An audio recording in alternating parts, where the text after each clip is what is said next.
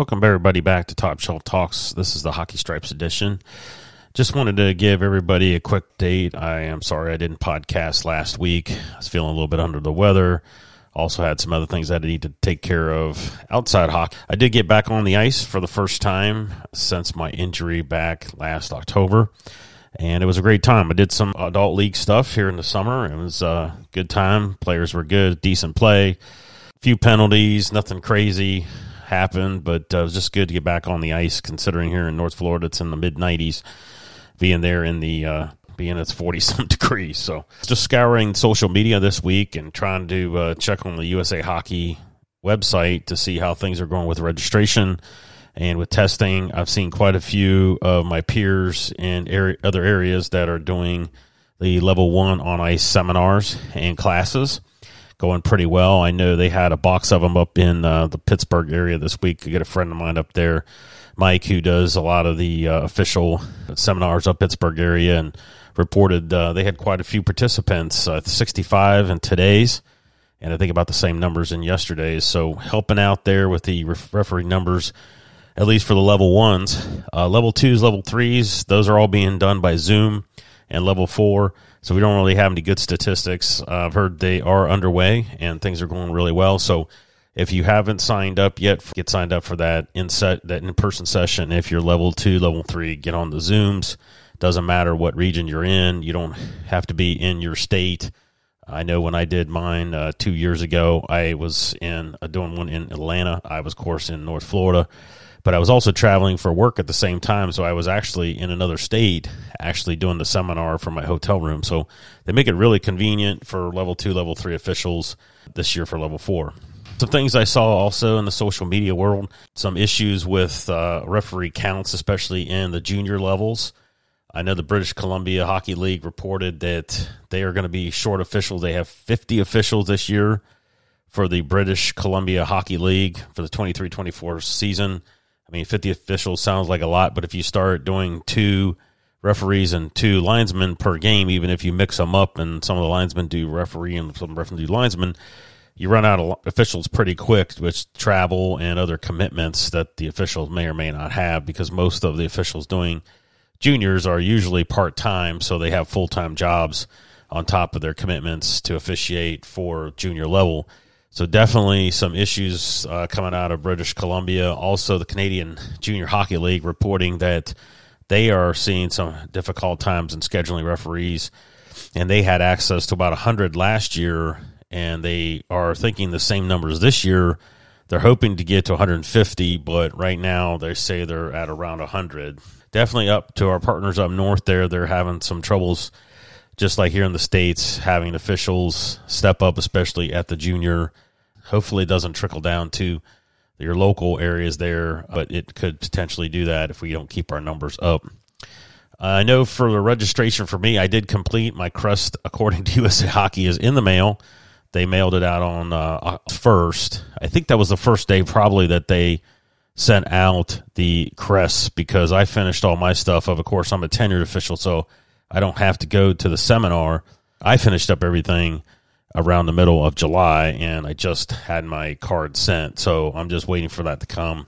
And then in addition to that, here locally, we're doing numbers. So I've got to get my number and get my jersey all squared away for the 23-24 season. Some things I wanted to note, I know I talked about and I received a couple emails about, is the test itself, the open book test. What do I do, tricks and things that I do for an open book test. I know a good friend of mine here local, he likes to take the test cold and pass it, and then if he doesn't pass, he goes back and focuses on those things on the retest that he missed. The way that I do it is I print the test off after I log in, and you can do that pretty easily. The only bummer is recently in the last couple of years, it prints like 2 questions per page, so it uses up quite a bit of paper. But for a 50-question test, it's about 30 pages. For the 100-question test, it's quite a few, but I print it off, and then I just go down through the ones that are obvious that I know because I've been doing this a long time. I just circle them. Then I double-check it with the rule book just to make sure, because I know where the rule reference is. But then the ones I'm not sure of, I actually go into the case book, and a lot of times what I do is I used to do it on my iPad or my phone, and I've noticed the search criteria is kind of weird. So I actually do the PDF. I'll download the PDF rule book for that year with the case book, because a lot of the questions come from the case book. And then I'll go into the case book and just run a search on specific words in that particular question. And if you do it long enough, you can figure out which words you're going to key in on. But once you do that, you'll get down to the rule reference, and literally some of these are word for word right out of the case book, these questions. They just take whatever the statement is, the case book, and make a question out of it. That's how I do it. It usually takes me, I say for the 100, which I had to take before being tenured, it took me probably off and on. I usually did like 10 at a time, about 2.5 hours to do it. The 50 question one takes me about an hour to do it. Like I said, I do like 10 questions at a time. I may take a break from work, pop open the rule book, do the search, do 10 questions, and then go back to it a little bit later. But that seems to work the best for me. And then when I'm ready, I kind of review them, go online. And the nice thing about the new system is it gives you immediate feedback. When I first started officiating, you submitted the whole thing, you hit the submit button, and it told you all the ones you got wrong. And you're like, okay, I got all these wrong. And then you had to retake the whole thing over again. They then went from there to where you only had to take the ones that you missed. This new one is really awesome because it'll give you instant feedback. You hit submit, it goes, boom, you made it, you're wrong. This is why you're wrong. Here's the rule reference why you're wrong. And then that way, if you wanted to, you could even print it off, and then you just, when you do your retest, if you didn't pass, you can just go back and look at those rules, because they're going to give you a question that's either complete polar opposite of that subject, or they're going to give you something close to it, but not the exact question. I found that out. It may look exact, but it's not. And really, the open book test on the new system is pretty darn good. So after that, I just submit it. Most times I can pass on the first try. I know this year I did. I got a 48 out of 50. 2 years ago, I think I missed by 1. And then the closed book tests, we used to have to take that, obviously, when you were at your seminar, if you're level 2, level 3, or level 4. And now if you do it online, they give you like 5 days to take it online. And it really is easy. I mean, they give you plenty of time. I think it's like an hour. It's all true or false, obviously. And then if you've taken, you just read the questions. But I will say this, read the questions carefully on the closed book test, because they'll try to trick you with words. You know, really, it's if you pay attention to your instructors on the Zoom and you know the rule book pretty well, you shouldn't have any problem passing the level 3 or level 4 actual closed book test. Now, moving on to registration. Again, I saw some stuff on social media. I think they got it corrected now. Some folks were having some problems out there. I think they got that corrected now, but I could be wrong. I'm just scouring through the Facebook pages here, and it looks like they may have gotten it corrected. I know, like I said, mine was acting kind of weird.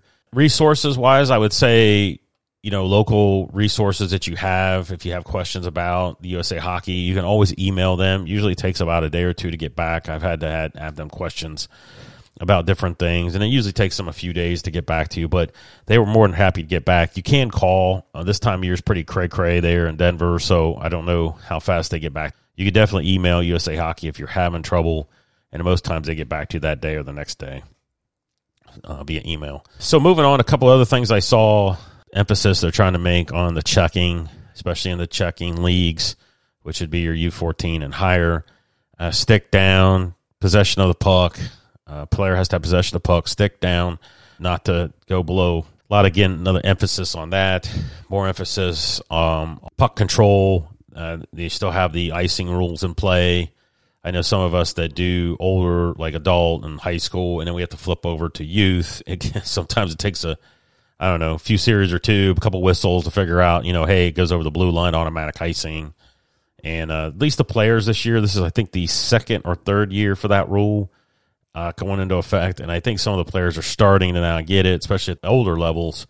And we shouldn't see so many whistles, I think, this year, because they're getting used to having to look in there and make sure other players are in the attacking zone.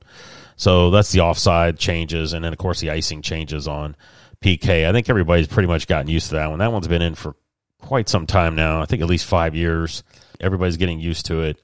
Well, for this week, that's going to wrap up. Next week, I'm going to probably talk about a little bit more on the stick foul penalties, some of the stuff that we see more often, especially at the lower levels. Interference. What does interference really mean? And then how is interference different than a charge? I'm still promising to do the YouTube page. Again, I'm shooting for the 1st of September to start dropping content on the YouTube page. But right now, these other commitments I've had have kind of sucked things up. So Want to get this podcast out to everybody, and everybody have a great week. Appreciate everybody's support.